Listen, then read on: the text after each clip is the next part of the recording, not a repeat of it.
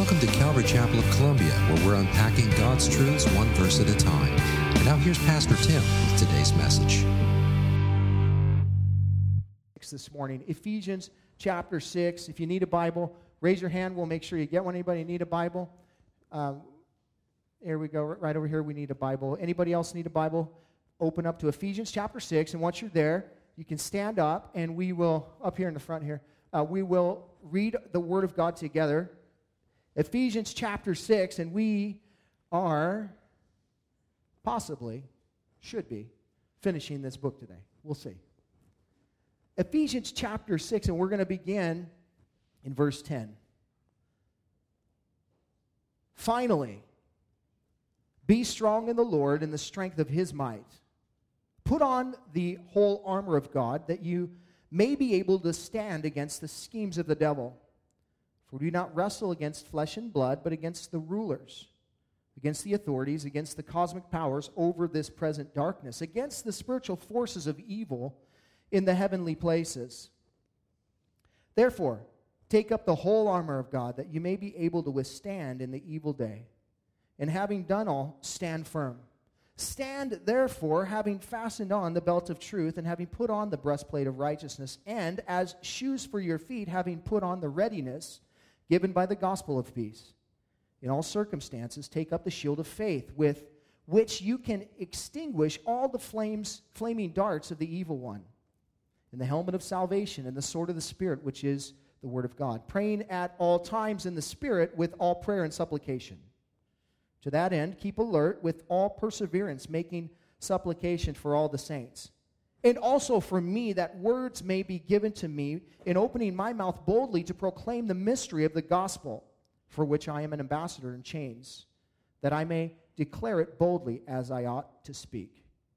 So that you also may know how I am and what I am doing, Tychicus, the beloved brother and faithful minister in the Lord, will tell you everything. I have sent him to you for this very purpose, that you may know how we are, and that he may encourage your hearts. Peace be to the brothers, and love with faith from God the Father and the Lord Jesus Christ. Grace be with all who love our Lord Jesus Christ with love incorruptible. And Father, we thank you for your word this morning, and we ask you, Lord, to come now and just speak to us. Lord, we want to understand how to navigate through the spiritual battles that we face in victory. And Lord, for some, it might mean that just being aware that we're in a battle.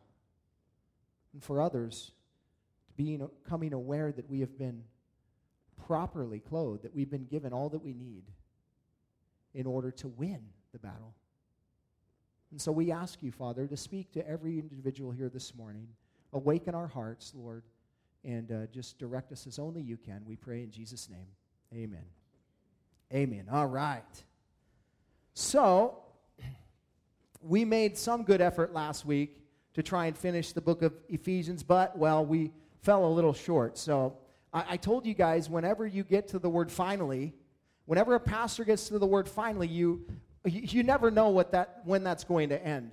They say finally, but that's really not what they mean. They mean finally, I'm going to come to a close at some point. That's what it means. So, Paul doesn't disappoint us. That's what he does. He goes on after saying finally for 14 verses, But it's some of the richest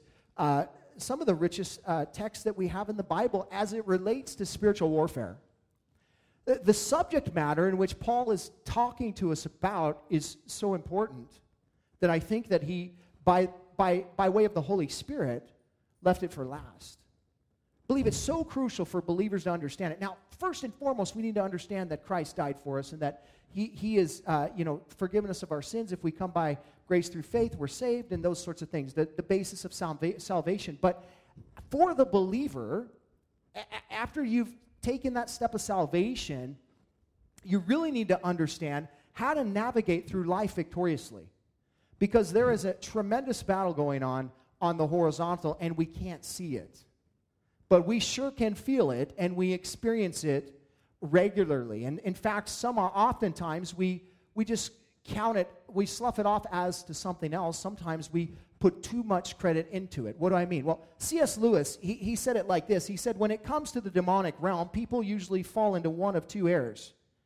Either they take it altogether too seriously, or they do not take it seriously enough. Which do you fall into this morning? You take it altogether too serious? What do I mean? Well, is everything that you encounter in life, or when you go to the gas station and you pump gas in your thing and and the price has gone up and you're like, this is spiritual warfare. I can't believe gas prices are going up. Or you go to the grocery store and you're looking for your favorite comfort food and it's had a price increase, or they're out of it and you're like, the devil is after me. That would be taking it too seriously. Listen, don't give the demonic realm too much credit, but it would also be equally erring to say that it doesn't exist. I gave you a statistic last week that nearly 60% of professing Christians, people that say they're Christians, don't believe in a literal devil or demons. They don't believe in a literal devil or demons. They believe that it's symbolic. When you read something like that or come across something like that in the Scripture, it's symbolic of just evil. It just represents evil, right? Wrong. In fact, to discount the enemy who is at work in this world and at work in your life right now, even though you may not believe in him, he's very real. He's very much at work in every person's life. And so to discount it would be extremely, a disservice to you. We can't give the enemy too much credit, but we also have to give him some credit. We have to understand what we're dealing with here. And Paul wants to make sure we understand it. He instructs us in these final verses on how to walk victoriously through the battle. And this is a part 2. Last week we considered really kind of the first 3 verses, and we got a little bit into the armor of God. So if you missed that, go back and check it out. You'll hear the message about the fact that we do not wrestle with flesh and blood. You have to understand the battle that you're facing is not a physical battle, it's a spiritual battle. But oftentimes we fight physically, and that's why we fail. So Paul wants us to understand the nature of the battle. If you want to walk victoriously, the outline of these verses is very simple. Verse 10 tells us we must be strong in the Lord. Verses 11 through 17 says we must be properly clothed. And verses 18 through 24 say we must be committed to prayer. So that's the outline. By way of reminder, the first thing that Paul instructs us as believers in the Lord is that if we want to walk victoriously, we must emphatically, absolutely be strong in yourself, right? Wrong. In the Lord. That's what the Bible says. Be strong in the Lord. What does it mean to be strong in the Lord? It means to be completely dependent on His strength and His might. Not just saying I'm relying on God's power and actually relying on your own power, but really relying on Jesus to fight the battle for you. Because you can't fight the battle. It's a spiritual battle. You have no means to be able to fight that battle other than the means that Christ has given you. And Paul displays those means for us here in his word. He tells us we got to be strong in the Lord and His might and His power. We need a spiritual remedy, not a physical one. Well, we've been given that in Christ. 2 Corinthians 10:4. For the weapons of our warfare are not of the flesh, but have divine power to destroy strongholds. Most Christians live defeated lives. They live defeated lives because they're attempting to fight a spiritual battle with physical weaponry. It's like taking a stick to a gunfight. That's ridiculous. You are set up to fail immediately when you step in to wherever it is that you're supposed to be going. I got my stick. I got my gun. Hello. You will not win that battle. And, it's a stupid analogy, but the reality of it is true. You can't win a spiritual battle with physical means. You can't do it. You need Jesus to give you His strength and His might so that you can have victory. Only Jesus can win the battle. This moves us to our second point. If we want to walk victoriously, we must be properly clothed. And Paul reminds us that we must put on the whole armor of God if we're going to stand and withstand the schemes of the devil and the evil day. Notice, we're not called to fight the battle. We're called to stand in the battle, and the way that we do that is by operating in the armor that we've been given in Christ. Last week I said, God isn't going to take you out of the battle. He clothed you to be in it. There's a purpose for the battle. The enemy means it for evil, but God means it for good. And so, the way how it works in his sovereignty and all, he allows us to be put in certain circumstances and certain situations, and he's going to use it for your good. But what do we do oftentimes? Let's be honest. Lord, take me out of the battle. I don't want to be in the battle. I don't like the battle. I don't like this. This isn't comfortable for me. Put me back in my comfortable place. Take me out of the fight and put me behind, the fight. I don't want to fight. And the Lord says, oh, but it's good for you. You need it because I'm still working on you. What do you mean? I am sanctifying you. Yes, positionally you are righteous before the Lord, and you are positionally justified in heaven as if you've never sinned. You are perfect in God's eyes. Practically speaking, he's working that out through the battle, folks. He's helping you see, am I really depending on the Lord? We would all say, of course I love Jesus. Man, I love Jesus with everything I got. Until you get into a battle, you can't really say that. Because it's in the midst of hardship that you really see where you are. Is it not true? When you're in hardship, the worst of you comes out, does it not? You get in a circumstance, and all of a sudden, things that you didn't even know were in you start coming out of you, and you're like, whoa, where did that come from? That's the point, you see? He's using the battle to refine you, to reveal these things to you so that you can work through them. Can't he just do it another way, though? That would be so much easier. Why don't you just take it out of me, Lord? Listen, he wants us to work through, work out our salvation in fear and trembling. He wants us to understand this because, listen, when we get to heaven and we are physically perfect and, our bodies have been changed, there is no battle. There is no battle. And you will very much appreciate what Christ has done for you, but you can't appreciate it unless you understand what you're dealing with and who you're dealing with and the very nature of who you are. And that's what God's doing. And it doesn't feel fun. It's not easy. It's not comfortable, but it's good because he's a good dad. And he knows what we need. He wants to work in your life through the battle. He's not going to take you out of it. He's equipped you to be in it. So he's given us these 6 things that Paul will lay out for us, 6 different types of armor that God has given us to be able to stand and withstand the enemy in the evil day. Now, this is kind of interesting because Paul, currently, as he writes this, is in prison in Rome. At the very end of that, did you catch that? He said, I'm in chains. Many believe that as Paul is writing this, by day he's chained to some Roman soldier who is garbed up in Roman, armor. So it's a beautiful picture what he's done here. He sees the physical realm and he tries to illustrate it in a spiritual way. The Holy Spirit gives him the capacity to take this analogy and make it real for you and I, so that we can understand what we've been given in Christ. That's really the whole point of the book of Ephesians, folks, for you to understand what you have in Jesus Christ, that you have riches beyond your imagination in Christ. He's helping us understand the worth of the believer and the walk of the believer. He wants you to understand that, yes, although you were completely and totally destitute and lost and all of that, that through Jesus Christ, you have everything right now, right here, right now. You have it all. You just need to walk it out. So he uses this picture here to help us understand that although we are in a battle, that we are clothed with a type of armor that spiritually protects us from the spiritual battle. And his name is Jesus. Jesus is the picture. He is the physical aspect of the armor that Paul talks about. When he talks about putting on the armor, what he's really saying is put on the Lord Jesus Christ. That's really what he's saying. Because the armor comes through Jesus, and every one of these is an illustration of Jesus in some way, shape, or form. So Paul wants us to understand that we're in a battle, that God has properly clothed us so that we can be victorious, so that we can stand against the enemy and in these evil days. Again, the word stand, it literally means to resist.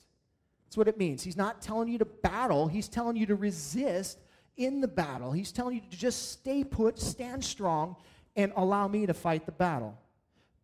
James 4:7 reminds us, submit yourself therefore to God, i.e., put on the armor, resist the devil, and he will flee from you. God says the way that we win the battle is just to stand. And that's how we stand, and the enemy will flee. Why? Because he's already lost the battle in Christ. Jesus has already overcome him. We win the battle by standing or resisting. Listen, we resist by way of the armor that we've been given. You see, Christ has given us what we need. Our victory is in him. We've already overcome. Colossians 2:15 tells us, he, speaking of Jesus Christ, disarmed the rulers and the authorities and put them to open shame by triumphing over them in him. In Christ we have the victory over every ruler and authority, every cosmic power in this present darkness, in every spiritual force of evil. Jesus Christ has overcome for you. Therefore, put on the armor, i.e., the Lord Jesus Christ, and you will overcome as well. What does this armor look like? 6 specific things. First, Paul tells us about the belt of truth. He says, stand therefore, having fastened on the belt of truth. Now, we talked about this last week, but if you consider a Roman soldier, the foundation of their entire armor is the belt. The belt does a couple different things, practically speaking. It holds up the clothing so that the clothing doesn't get in the way. They can tuck it in their belt so that the clothing, if they wore like kind of a longer, a skirt or whatever, they could gird themselves up in the midst of battle so that their clothing didn't become a hindrance for them. So the belt does that. But also, the belt, everything is attached to the belt in some way, shape, or form. So the belt becomes the foundation for the armor of a Roman soldier. So too, the belt of truth becomes the foundation for the believer. The belt of truth becomes the foundation for the believer. There are 2 aspects that we have to consider the belt of truth. Firstly, the belt of truth is not a what, it's a who. And secondly, the belt of truth is also a what. So who is the belt of truth? The truth is Jesus Christ. John 14:6, I am the way, listen, the truth, the life. In other words, there is no other truth, there is no other life, there is no other way. He is the singular truth. He is the truth, Jesus Christ.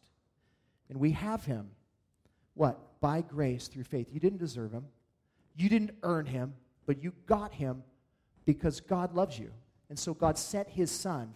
For God so loved the world that he gave his only begotten Son. It's a manifestation of God's love for you and I, Jesus Christ. And he's given him to you. You have the truth in Jesus Christ. Secondly, it's a what? It is the Word of God. It is the Word of God. Jesus, when he's praying in the high priestly prayer in John chapter 17, he says this in John 17:17. Sanctify them in the truth. Listen, your word is truth. So the truth is not only a who, but a what? It's the Word of God. The Word of God is our truth. It's what we trust. It's what we believe. It's what we stand upon. How many times has the enemy lied to you? How many times has the enemy come to you and said, God doesn't love you. He doesn't want you. He doesn't care about you. How many times has he said, God's trying to keep you from something? Listen, he may not say it in those terms, but you're being tempted in those ways by the voice of deception. How do you battle the voice of deception? With the voice of truth. With the voice of truth. Because frankly, I know that I'm not worth it. Frankly, I know that there's nothing good in me. Frankly, I know that outside of God's love for me, that, I can't practically do this thing called the Christian life. I can't do any of this. And the enemy will remind you of that often. But here's the thing is, we battle that with the word of truth. You have to know Scripture, Christian. You have to know the Word of God. Listen, this is the foundation of everything in your life. And the whole premise of the Christian life is the Word, who is Jesus and who also made manifest to you and I in a written format in a book called the Bible. We need to know the Word of God because it's what we use to battle. It's what we use to stand firm in when we're in the midst of the battle, right? We need the Word. We need the belt of truth. Secondly, we need the breastplate of righteousness. Listen, every soldier needs a breastplate. They need a breastplate to protect their vital organs, particularly their heart. Did you know that you have been given protection for your heart? And it is by way of righteousness. Listen, it's doing the right thing, having been made right. That's what the word righteous means. To do the right thing, to be made right. How does God protect you? With righteousness. Your righteousness? No, we already talked about that. It's not your righteousness, it's Christ's righteousness. Listen, if the Bible tells us in Proverbs 4:23 that, we need to really, really protect our heart. Why? Because out of it spring all the issues of life. Be diligent with your heart, for out of it spring the issues of life. That's a different version that's probably up there. But anyway, regardless, the point is this, that our hearts need protected. Because we know we're not righteous. And the enemy often will remind you that you are not righteous and that you can't stand before the Lord. But we have to put the breastplate on. You have to put on the Lord Jesus Christ, who is your righteousness, the Bible says. 2 Corinthians 5:21, for our sake he made him to be sin who knew no sin, so that in him we might become the righteousness of God. Isaiah chapter 61, verse 10, I will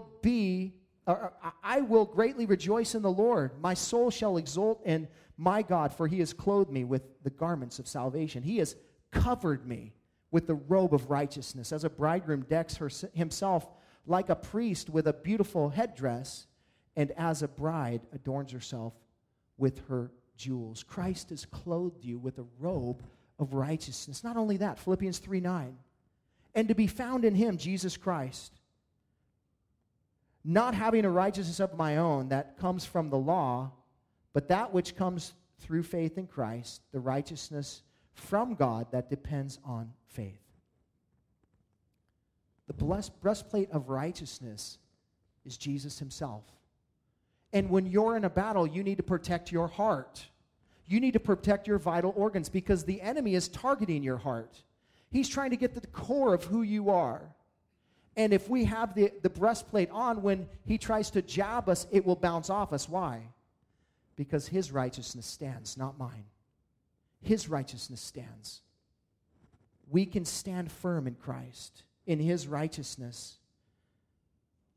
Just remember, when the enemy tells you God could never accept you, you can see he already has. Not because of my righteousness, but because of the righteousness of Jesus Christ. And remind yourself of whose righteousness it is.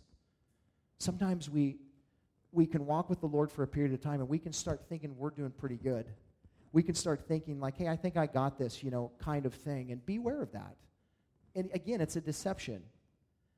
We need to be, you should be as desperate for Jesus Christ right now in this moment as you ever have been in your life from the point in which you came to salvation. You should be desperate for him because it's by him that any of this is possible. Thirdly, we've been given feet ready with the gospel of peace. Every soldier needs good shoes. The shoes that a Roman soldier would wear would be like a leather-strapped shoe that they would take nails and they would drive them through the sole of the shoe so that they could have good footing when they were on, loose gravel and places like that where they were fighting, so that they could, because if they don't have good footing and they lose their step, they could lose their life. And so this becomes very crucial for someone who's a soldier who's going to battle. The ability to stay, firmly put and be able to battle on your feet. The shoes that we've been equipped with, that we've been girded with, are the shoes of the gospel, which is our peace. The shoes of the gospel, which is our peace. Jesus, again, this points to Jesus. He is the gospel. Yes, Jesus is the gospel. The gospel is our peace. Therefore, what? Jesus is our peace. He said it himself in John 14:27. Peace I leave with you. My peace I give to you. Not as the world gives do I give to you. Let not your hearts be troubled, neither let them be afraid. Why? Because he's given you peace. Our peace is not found in a place or a religion. It's found in a person, and his name is Jesus. Listen, we can take the gospel of peace in every circumstance and situation. Did you know that? That you can stand in peace in the midst of a horrendous battle. Why? Because Jesus is your peace. Your peace is not circumstantial. It's not based on what's going on in my life. It's based on who he is. And listen, Jesus brought you peace with the Father. He brought you peace with other people in the world, and he also brought you peace within. He is your peace. If you're not in peace in the midst of the battle, that means you're not relying on the Lord. That means you're relying on yourself. It's a good parameter to look at in your life. And when the flames, the darts start coming at you, you have to remind yourself, who am I trusting in? Am I trusting in my strength? If you are, then you've already lost.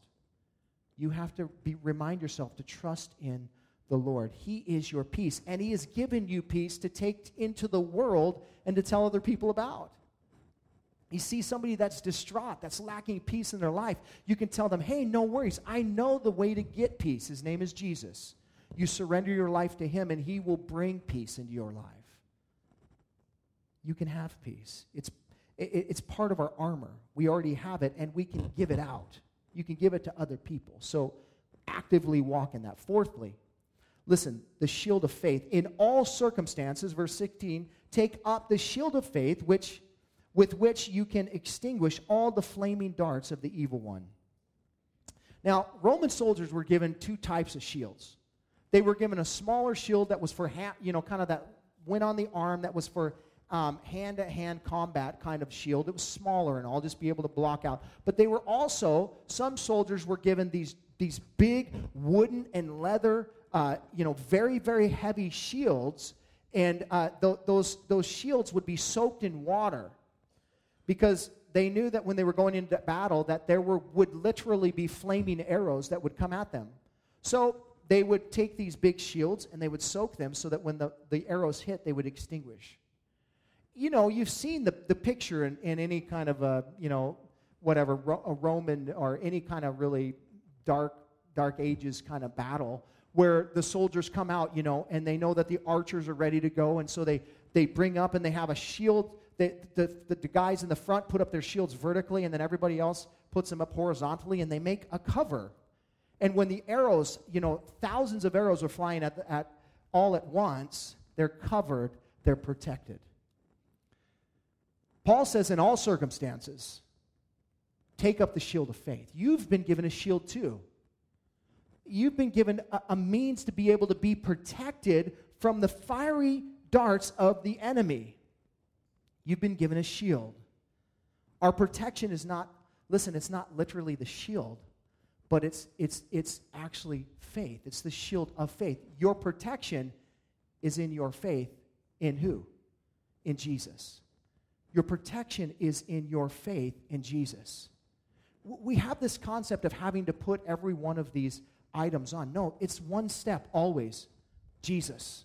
It doesn't matter what you're lacking in your life. It's one step, Jesus Christ. You just go to Jesus. He is the one by which we know that we put our faith in, that we win the battle. I mean, he won the battle over sin and death, folks. Can he not win the battle over whatever it is that you're going through? How do we activate that? By faith. We trust him. We believe him. Having not seen what's going to happen, we trust him and believe in that it will happen, that we do have victory, and we believe him for it. We do this by faith. It's the shield of faith. 1 John 5:4. For everyone who has been born of God, overcomes the world, and this is the victory that has overcome the world, our faith. It's your faith that gives you the ability to overcome. But it's more so that must mean, this is how we think.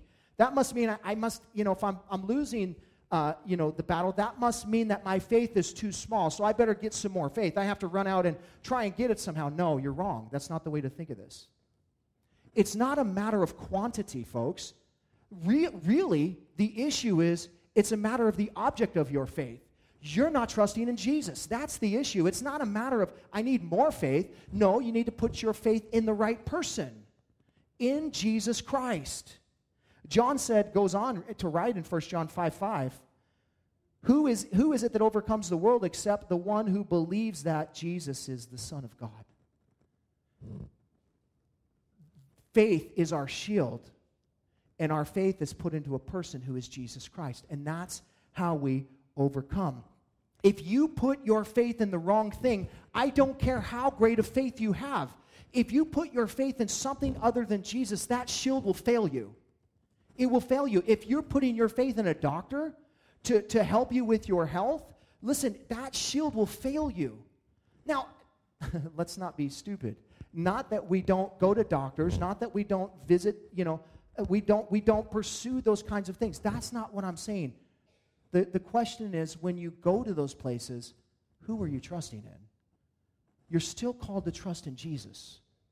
He has to be the object of your faith. Do not allow your faith to be placed somewhere else because it will fail you.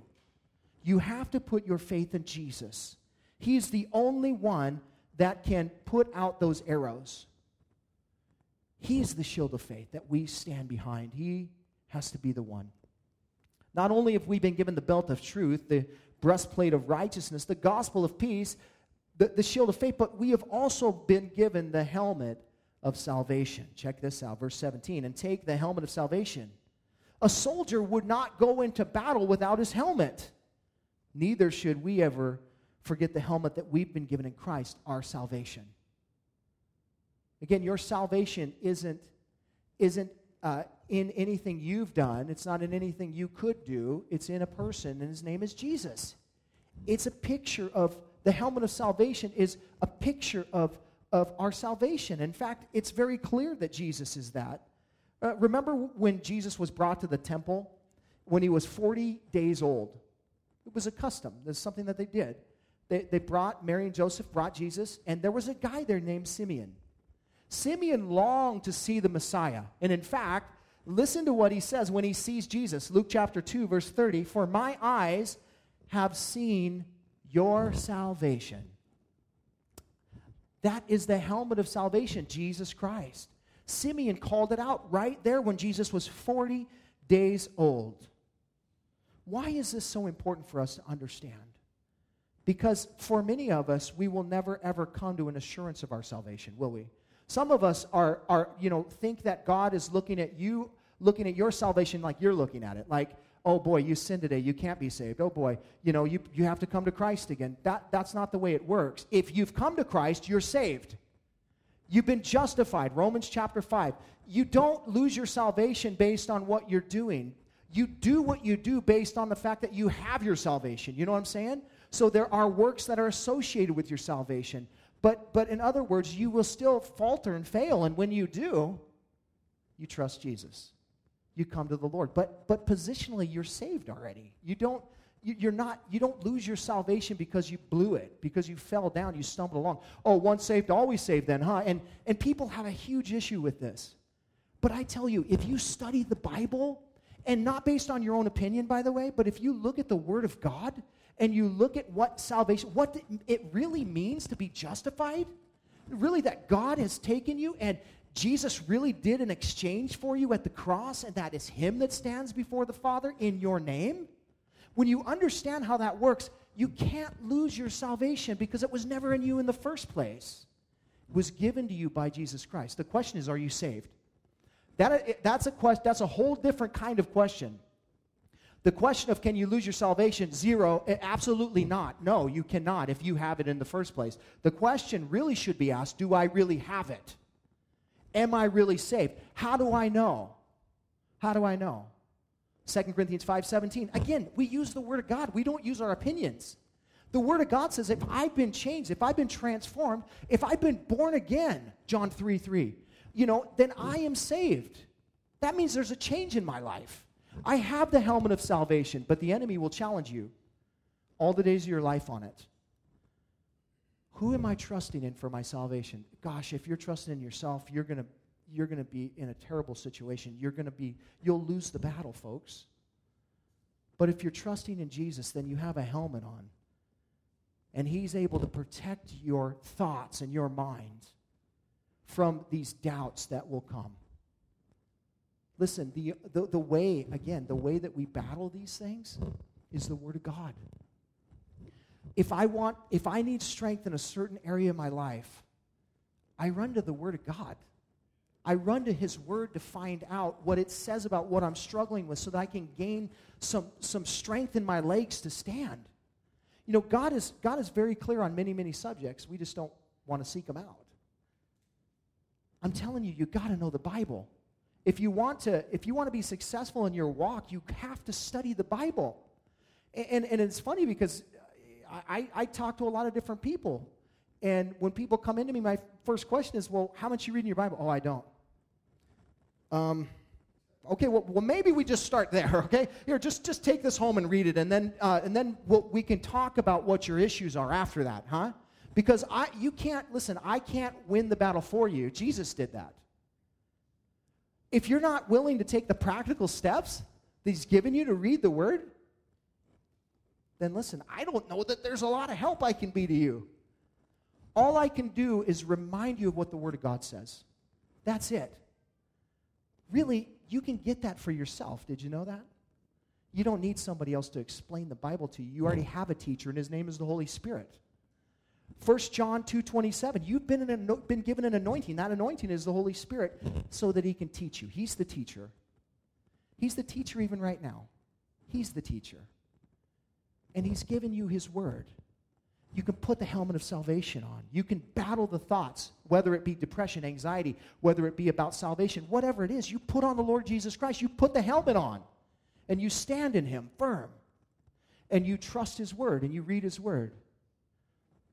It's not about the work that you have to put into it, but let me say, if you put the work into it, you're going to see benefits, I promise.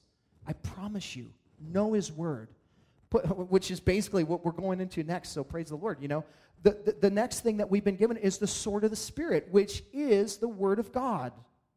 Now, some will say that this is the only offensive weapon that we've been given. Others will say, no, the feet that are put with the gospel, that is also an offensive weapon. Whatever it is, you can make that choice for yourself. I really don't care. But here's what I know, is that we've been given a sword of the Spirit, which is the Word of God. We've been given a sword. Now, a Roman soldier would be issued not some big barbarian, kind of Goliath sword. This would be a small dagger-like sword that would be 6 to 18 inches long, the same kind of sword that Peter used to lop off Malchus's ear the night when Jesus was betrayed in the Garden of Gethsemane. It's the same kind of sword. This sword was given for hand-to-hand combat. What does that mean? That means you got to get up close and personal to use it. You have to get up close to the enemy to use this thing. And so that means you got to be on the front lines. You're on the front lines. I hate to tell you, there are no other lines in the Christian, walk. There isn't, you're not like 6 rows back. You're front and center in the midst of the battle. Every one of us are. So you can't hide behind someone else.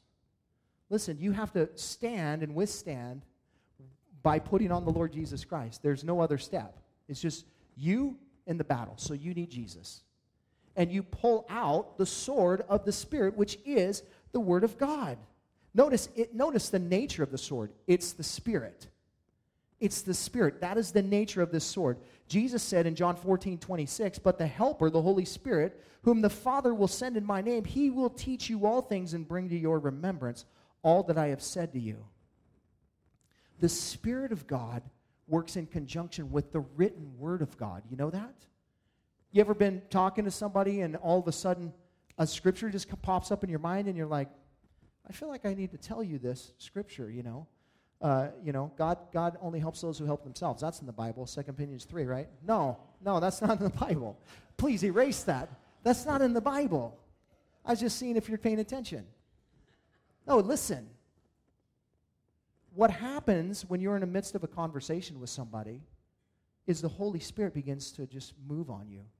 He starts to bring to remembrance things that Jesus has said to you. What do you mean? Jesus is the Word. Things that Jesus has said to you, things that Jesus has ministered to you. And you start to speak that out to somebody else, and all of a sudden they're encouraged. They're being blessed. You know what you're doing in that midst? You've taken out the sword, and you are lashing at the enemy. You are taking out. You are engaging in the battle. You are you're fighting on their behalf. But you can do that for yourself too. The Holy Spirit, when you're in the midst of a hardship, man, I had to be reminded. The Holy Spirit, I was praying, would come on me this morning when I went out into my garage and saw that my dog got all over the trash was everywhere in my garage, and I was on my way to church this morning. And I was like, I want to kill that dog. But, and I prayed, and oh, this is the devil. No, it's not the devil. This is my dog that was hungry, wanted to get in the, but anyways. But the Holy Spirit will come upon us personally when you're discouraged. And the Lord will remind you of a scripture specifically. God will give you a word in the moment to get you through whatever it is that you're going through. All you got to do is look to him. All you have to do is look to him, seek him. Ask him, Lord, help me through this situation, and he will. The Spirit is at work, man. And the Spirit knows every single word Jesus said. And he will his job is to bring to remembrance to you what he said in his word. So, you have the Spirit of God who helps you remember the literal word of God, which, by the way, if you're not familiar, in the beginning was the Word, and the Word was with God, and the Word was God. John 1:1. He was with him in the beginning. John 1:14 goes on to tell us, and the Word was made manifest in the flesh, and the Word became flesh and dwelt among us. We begot the glory of the only begotten. What am I saying? I'm saying that the Spirit of God points us to the Word of God, who is Jesus Christ. The Spirit of God will always point you to the Word of God, which is Jesus himself, and the written Word of God, of course. But it becomes our weapon. It becomes the means by which the offensive means by which we are able to overcome the enemy in the midst of the battle. Hebrews 4:12, for the word of God is living and active, sharper than any two-edged sword, piercing to the division of soul and spirit and joints and marrow, and the discerner of the thoughts and the intents of the heart. Listen, many Christians leave their sword sheathed under the most brutal attacks. Did you know that it's meant to produce strength and might and an ability to stand and withstand the enemy? How do we know? Because Jesus did it. Jesus himself used the sword of the Spirit when he was tempted. You can read about it in Matthew chapter 4. When the enemy came at Jesus, oh, by the way, he'd been fasting for 40 days, 40 nights. He had been fasting for a long period of time already. You think he was hungry? Probably. I'm just saying. And then the first thing he's tempted with is bread. And what does Jesus say? Boy, am I hungry. The enemy makes these stones appear to look like bread, or maybe they manifest themselves into bread. I don't know. But here's what Jesus said. Man shall not live on bread alone, but every word that proceeds from the mouth of God. How did he fight the battle there? If you look at every temptation that Jesus was given there, he responds not with his opinions, not with his thoughts, but with the word of God. He is the word. He responds with Scripture. It's the sword. If Jesus needed to use the sword, I'm pretty sure you do too. I'm pretty sure I do. I probably should know how to use the sword. How do we wield the sword correctly, by the way?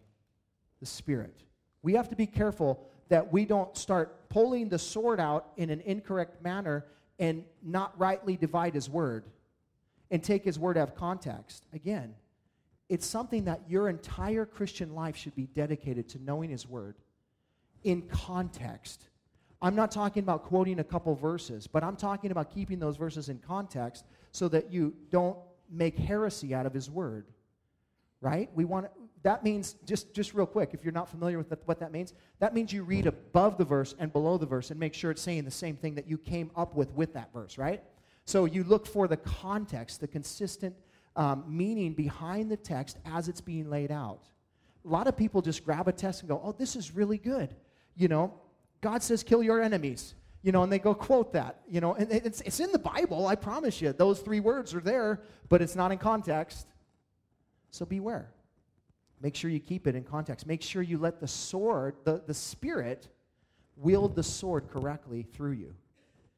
Right? So we've been given these 6 things, these 6 types of armor to walk victoriously in this life. We have been properly clothed, but we also, listen, if we want to walk victoriously, we must also be committed to prayer. Verse 18, praying at all times in the Spirit with all prayer and supplication. Literally, prayer, petitioning before God, asking God for things, supplication, pleading on your behalf or others' behalf to the Lord.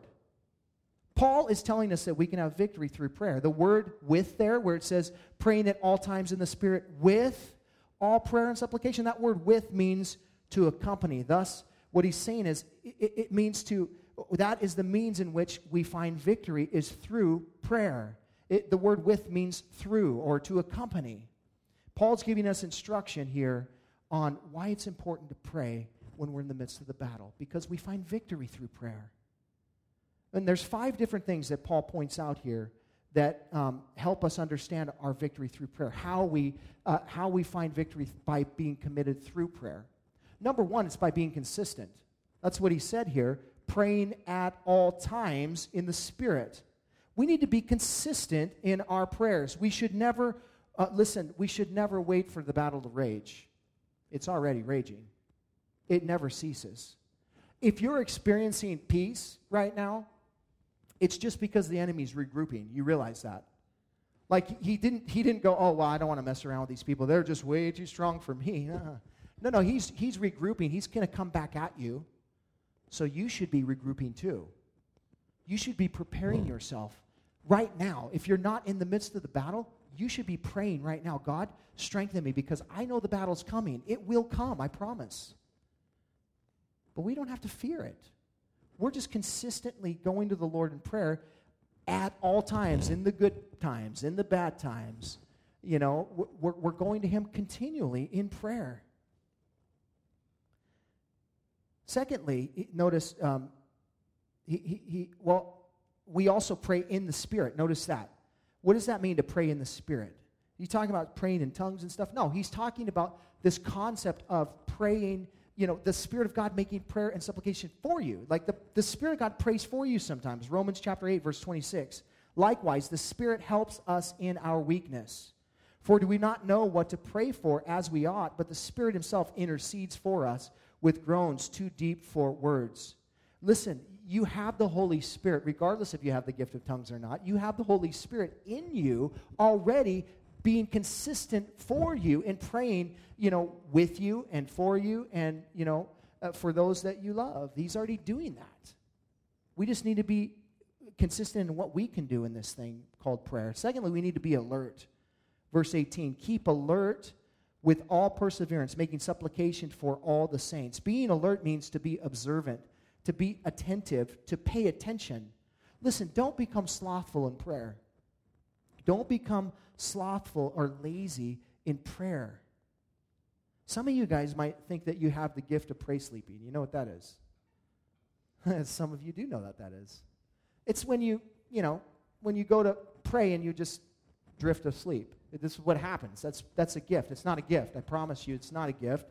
In fact, Jesus had to deal with that. He had to tell His disciples it wasn't a gift. In Matthew chapter 26, verse 41, where, in the Garden of Gethsemane, Jesus said to them, watch and pray.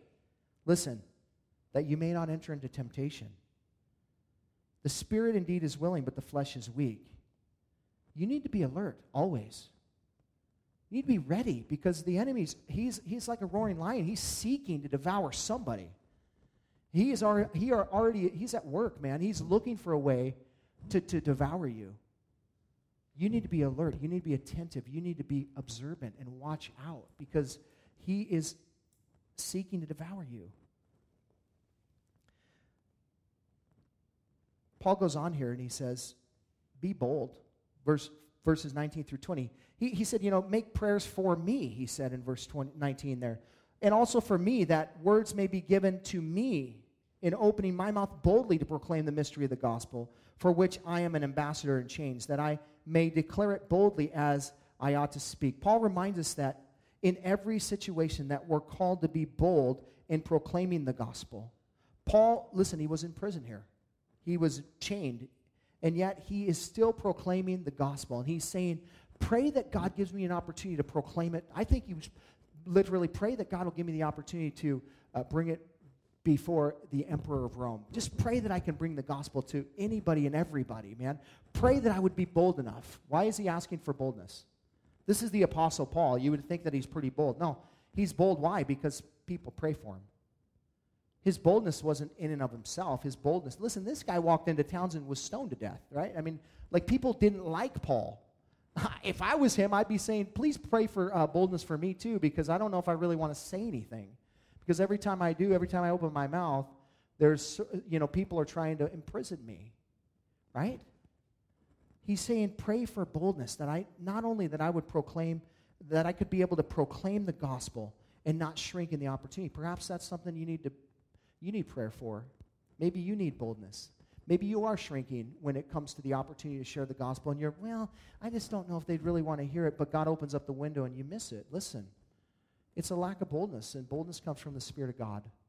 And if you're convicted about it, then you probably miss the opportunity. Don't miss it again. Start praying right now for boldness. God, give me the ability in the moment, to have the boldness to say something. And I promise you, this kind of boldness will still you'll still feel nervous about it. It's not like you're just going to be, super strong in it. No, because it'll take faith for you to exercise it. So there's going to be maybe some kind of fear in that. And you're just like, but listen, we step out anyways by faith, and we trust the Lord. We need to be bold. Fourthly, Paul says, we need to also pray for encouragement. Look at verses 21 through 22. So that you may also know how I am and what I am doing. Tychicus was a traveling partner of Paul in his third missionary journey, and you can read about it in Acts chapter 20. But Paul says he's the beloved brother and faithful minister of the Lord. He'll tell you everything. I've sent him to you for this very purpose, that you may know how we are, and listen, that he may encourage your hearts. Now, I don't know about you, but when I pray, it encourages me. Doesn't prayer encourage you? Aren't you encouraged when you start to pray? Why? Because you know who you're praying to. And you know the capacity in which he has. He is above all. Right? And so when you make your request before him, that you can come boldly before the throne of grace, that you can make your request before him, and you can know that something's going to happen because he's on the throne. It doesn't even matter what you're asking about. He's on the throne. So we can come in that way, and we can be encouraged because we know God has the capacity to work in the midst of whatever it is that we're asking him to do. The question is, will it be his will? And that's where we just trust by faith. We come and we ask for the ridiculous. We ask for big things. We ask God to do incredible things. Why? Because he's able to, but we also trust him that his will be done. And we don't, and I'm encouraged that I can do that, and I can go before the Lord in every circumstance of my life, and I can lay my request before him, and I can be encouraged. But also, in the midst of that, God does something in my heart, and I can become an encouragement to somebody else. And so Paul says Tychicus was sent to them to be an encouragement, so that Paul could tell them through Tychicus about what God was doing, how God met them in every situation, and every circumstance you've gone through, you can encourage somebody else with. You can say, hey, listen, God's seen me through this very same thing. He can get you through it. So be an encouragement. Pray. Pray and allow prayer to be an encouragement, but also allow prayer to come into your heart so that you can be an encouragement to somebody else. And lastly, we find that the last thing involves peace, love, faith, and grace. Look at verses 23 and 24. Peace be to the brother, and love with faith from the God and Father of the Lord Jesus Christ. Grace be with all who love our Lord Jesus Christ with love incorruptible. Notice peace, love, and faith. Where do they come? From God the Father and the Lord Jesus Christ. It's all a result of grace, folks. We don't get it because we deserve it. We get it because God loves us and he gave it to us freely. Not because of who we are, but because of who he is.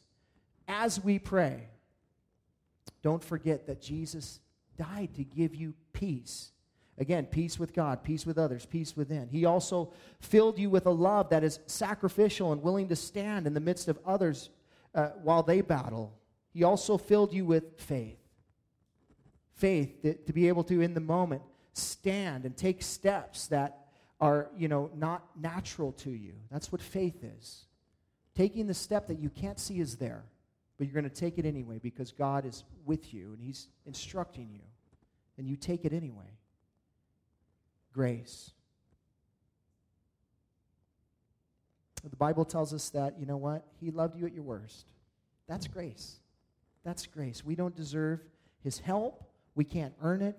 But we have it because He loves us. That's why. That's the whole point. So here's the thing. If you want to walk victoriously, you must be strong in the Lord. You must be properly clothed. You must be committed to prayer. And I want to challenge you today to look at your own life and ask yourself in the midst of the battle that you're going through, who am I relying on?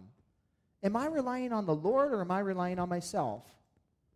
Am I dependent upon Jesus or am I dependent on something else? Listen, sometimes we can even become dependent on things that are from Jesus, but He's not the object of our faith. That is. Do you understand what I'm saying? Sometimes we're running to the armor of God as if it's something outside of Jesus, and we're saying, I'm going to find my strength in that. No. Fix your eyes on Jesus, the author and the finisher of your faith, who was the joy beset before you, who endured the cross, despised the shame, and sits at the right hand of the Father. You need to get your eyes on Jesus, no matter what it is that you're going through. He is your strength, and He will see you through. The enemy has no power over someone whose eyes are fixed on Jesus, who is strong in his strength and His might. He has no power over you. Why? Because all of a sudden you are clothed with proper clothing. Immediately, as you look to Jesus, He clothes you. It's not something you put on. These aren't things that these things are you already have, and as you look to Jesus as your strength, they just manifest themselves.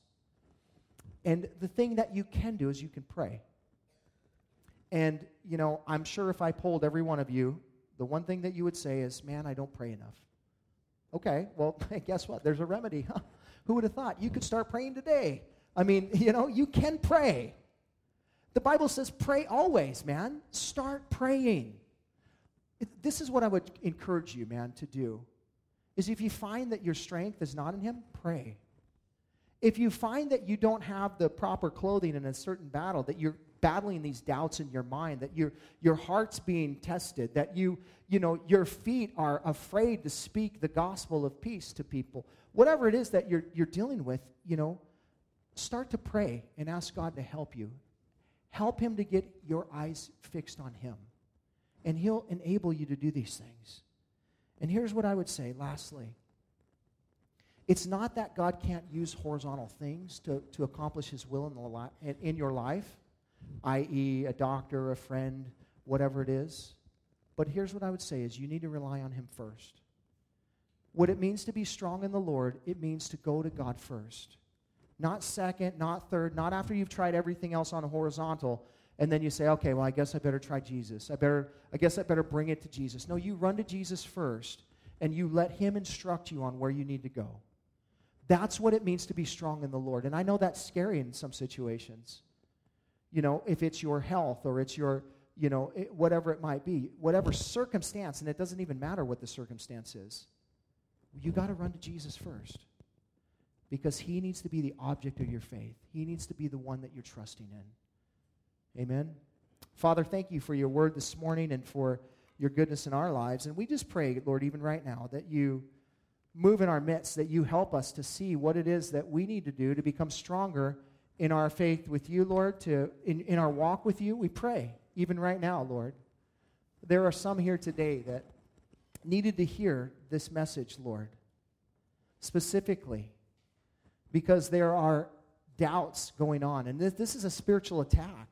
There are things going on right now, Lord, that You know have discouraged some and that are essentially taking over. Maybe even doubts of whether You even are real, whether You really exist. I thank You that You get specific like that, Lord, because You know who you're talking to.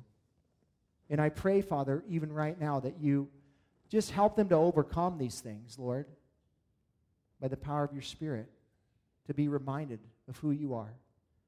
The enemy, the rulers, the authorities, the principalities, the cosmic forces of darkness, Lord, they have no power over those who have their eyes fixed on Jesus.